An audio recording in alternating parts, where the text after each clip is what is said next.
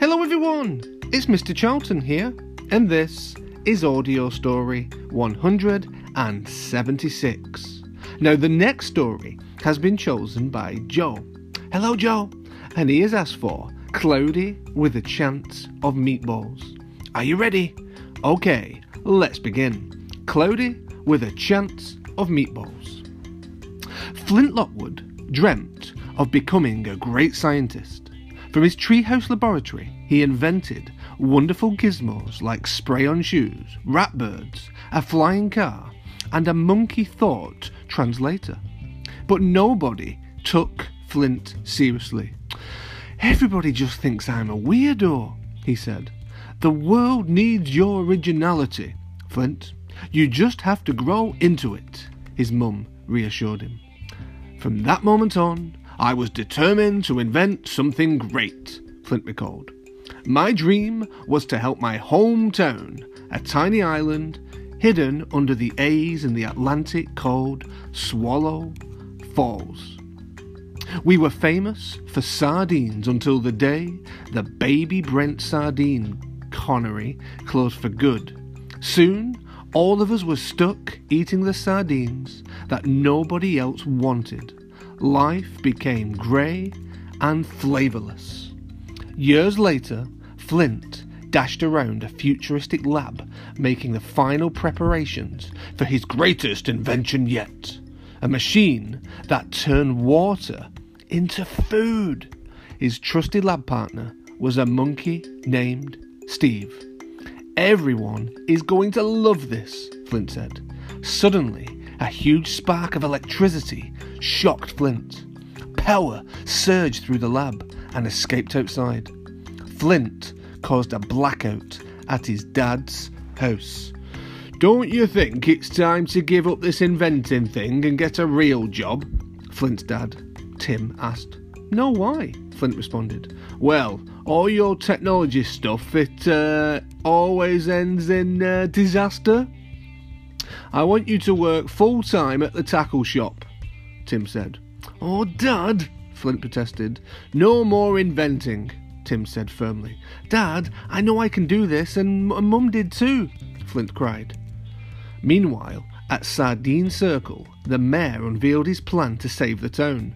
Under this tarp is the greatest tourist attraction ever built by humans, he grandly promised to the cheering crowd. And I've arranged for live coverage from a major network and the most experienced professional reporter, the mayor boasted. In reality, the network sent a young intern named Sam Sparks to cover the story. At the tackle shop, Flint offered to watch over the store so Tim could attend the mayor's announcement. As soon as he was alone, Flint snuck out and headed towards the town power station. He was going to prove his invention actually worked. Flint manoeuvred past the town policeman, Earl, and arrived at a massive electrical tower. He climbed up while carrying a bundle of jumper cables. This is a great idea, he told himself. At Sardine Circle, news reporter Sam Sparks nervously began her first national broadcast. Hello, Sam Sparks, I'm America, she fumbled. Oh, let's just go to the mayor. So, here it is, the attraction the world has been waiting for. Sardine Land, the mayor chuckled. The lazy local celebrity, Baby Brent, strutted on stage in a diaper to cut the ribbon, revealing a tiny sardine-themed water park.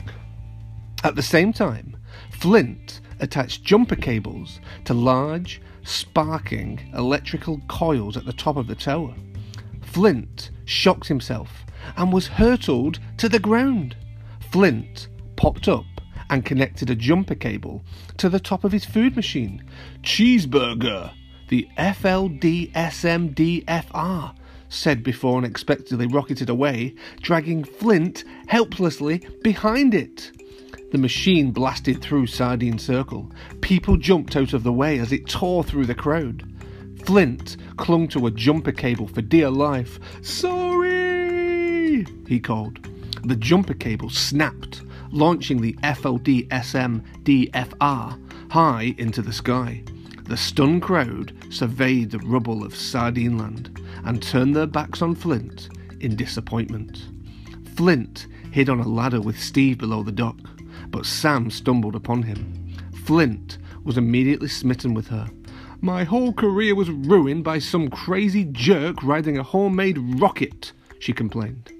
Suddenly, a realization hit Sam. "You hit me with the rocket!" Before Flint could explain, dark clouds rolled in and cheeseburgers poured from the sky. Flint looked up in awe. "My machine works!" he said in disbelief. Sam raced back to Sardine Circle and found her cameraman, Manny. On live TV, she reported, "Okay, everybody, you are not going to believe this one, but I'm standing in the middle of a burger rain. This could be even bigger than Sardine Land," she said once again. "Oh, can you make it food again?"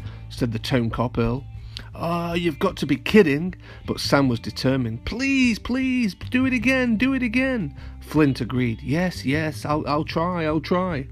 The whole town was bubbling with excitement as Flint took Sam and Manny back to his lab. Tim was sceptical, however. "Dad, just give me one more chance," Flint begged. Tim grumbled. "Cheeseburgers from the sky? That's not natural," he told his son. It is my town, and this invention could save the whole town. Plus, there's a girl here," Flint softly confided. "All right," Tim conceded. "Thanks, Dad." Flint whooped as he led Sam and Manny into the lab. Flint demonstrated how the FLDSMDFR worked and explained that it could generate any food. "How about Jell-O?" Sam asked. Flint got excited. "Oh, I love Jell-O too. And peanut butter, right?" "Oh, no. I am severely allergic to peanuts," Sam responded.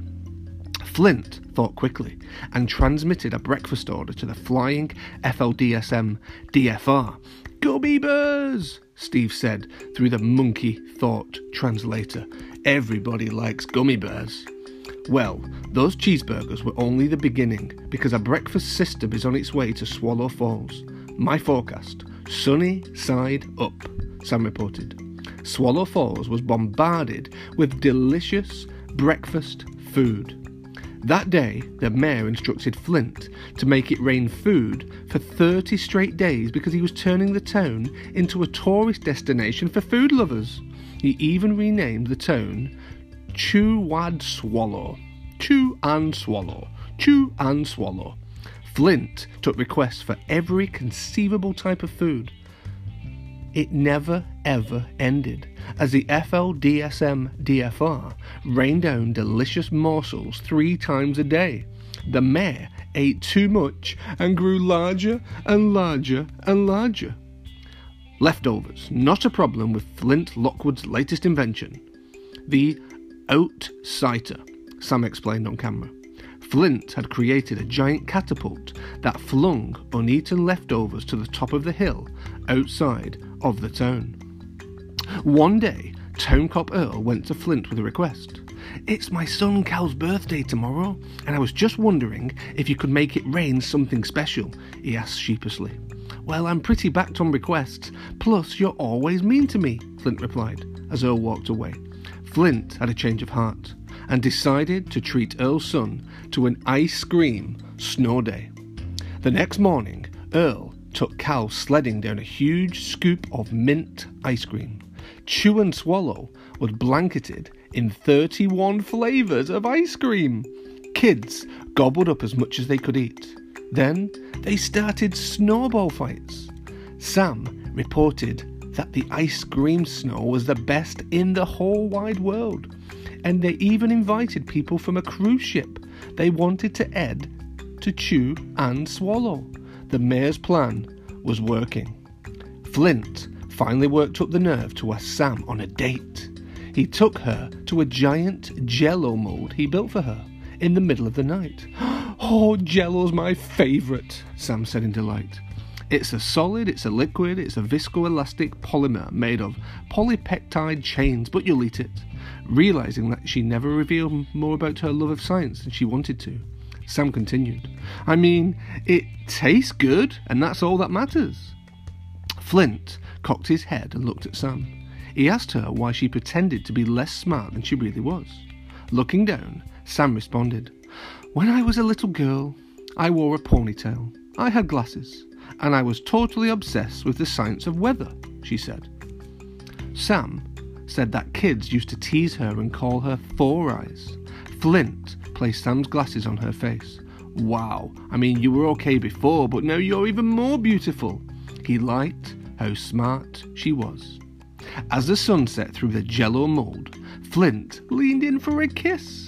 Suddenly, his phone rang. "Oh, it's the mayor," Flint said.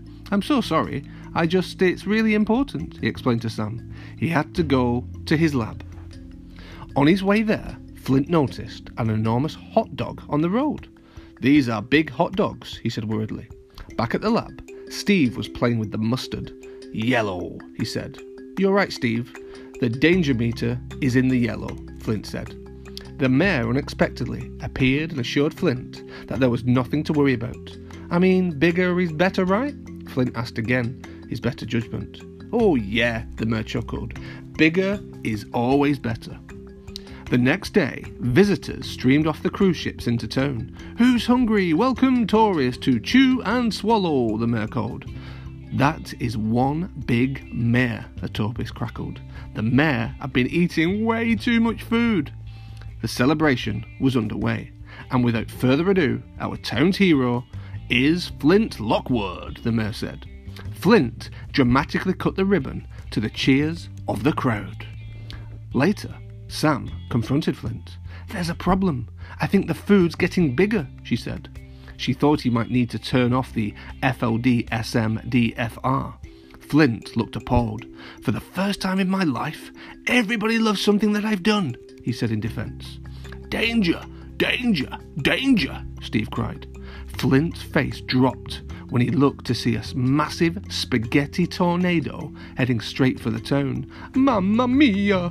Flint cried as he dashed back to the lab. Sam was right. Flint rushed inside to find the mayor ordering food at the computer. "I've got to stop the machine. Everybody's in danger because of me," Flint said. "Oh, it can't be that bad," said the mayor. Flint entered the kill code to shut down the FLDSMDFR, but nothing happened. "What exactly did you order?" Flint asked. "A Vegas-style all-you-can-eat buffet," replied the ever-more plump mayor. The mayor was getting bigger and greedier. Flint's dad, Tim, searched for Flint and found him curled up in a trash can. "Well, I tried to help everybody, but instead I ruined everything," Flint said. Tim looked at his son and gave some encouragement. "Well, when it rains, you put on a coat. That's what you need to do."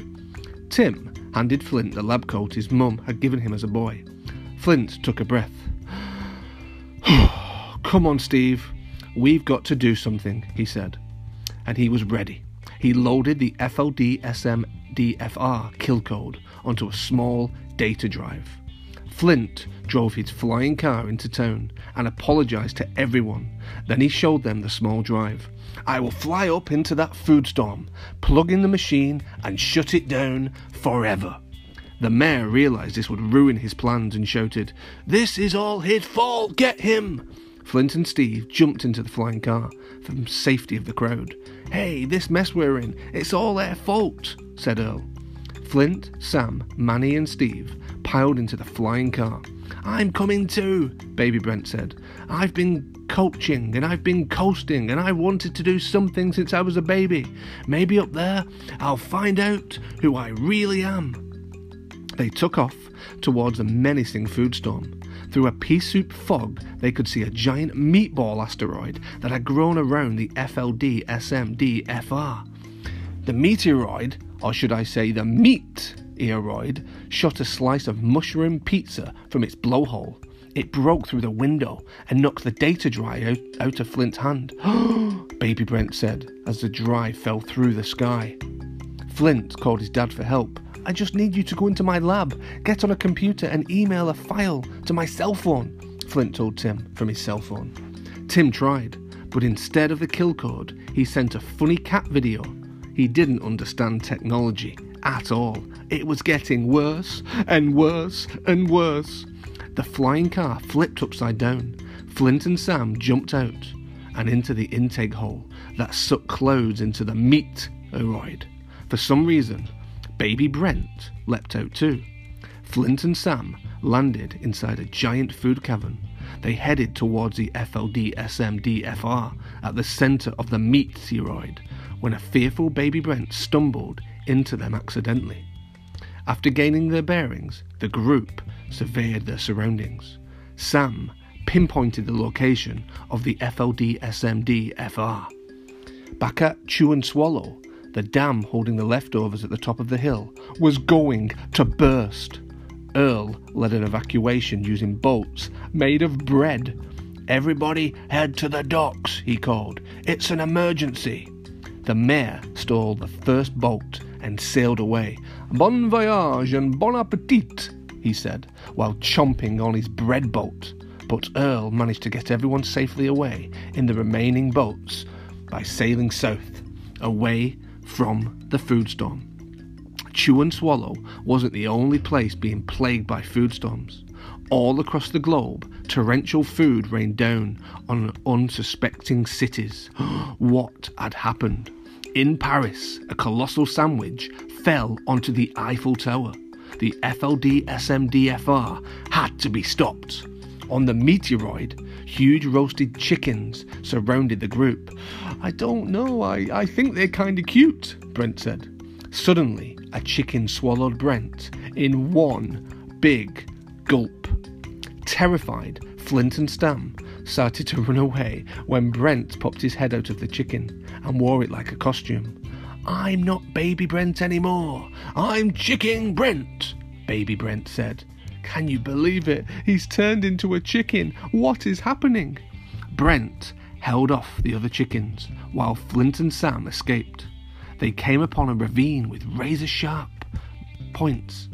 "That's peanut brittle," Sam realised. She was allergic to peanuts. She needed to keep away from it. Using a licorice rope, Sam lowered Flint into a hole. Steam swept up through the cavern. Sam lost her grip and cut her arm, ow, which immediately started to swell. Flint told Brent to take Sam back to the flying car and get her some medicine. Sam didn't want to leave Flint behind. "Look, I like you, okay?" she confessed. "Like as a friend?" Flint asked. "No, I like you. I really, really like you." "Goodbye, Sam," Flint said as he bit the licorice rope and fell into the darkness below. Brent scooped up Sam and ran back to the blowhole. They jumped out and landed with a thud on the flying car. Flint landed inside a mammoth food cave. The FLDSM-DFR dangled from the centre of the roof. Flint silently crept towards it, but the machine shot food at him. Flint hid in a giant hot dog bun. Can you believe it? He was hiding in a hot dog. Flint swung to the FLD-SMD-FR on a spaghetti string. "Sorry, old friend, the kitchen's closed." Flint sealed the machine's food hole shut with spray-on shoes. The FLD-SMFD-R exploded in a meaty mess. Back in Chew and Swallow, the bread boats returned to shore as the flying car landed without Flint. Tim approached the car. "Flint," he hoped. "I'm sorry," Sam said. "Your son was a great man, but he's not here." Out of nowhere, a flock of ratbirds flew down and gently dropped Flint to the ground. A relieved Tim hugged him tightly as the crowd cheered. "I love my son," Tim said proudly. Flint hugged Sam as it rained down sunshine on their tiny island home. The end. Joe, boys and girls, I hope you enjoyed the story, and I will see you again very soon on Mr. Charlton's Audio Stories. Bye, bye, bye.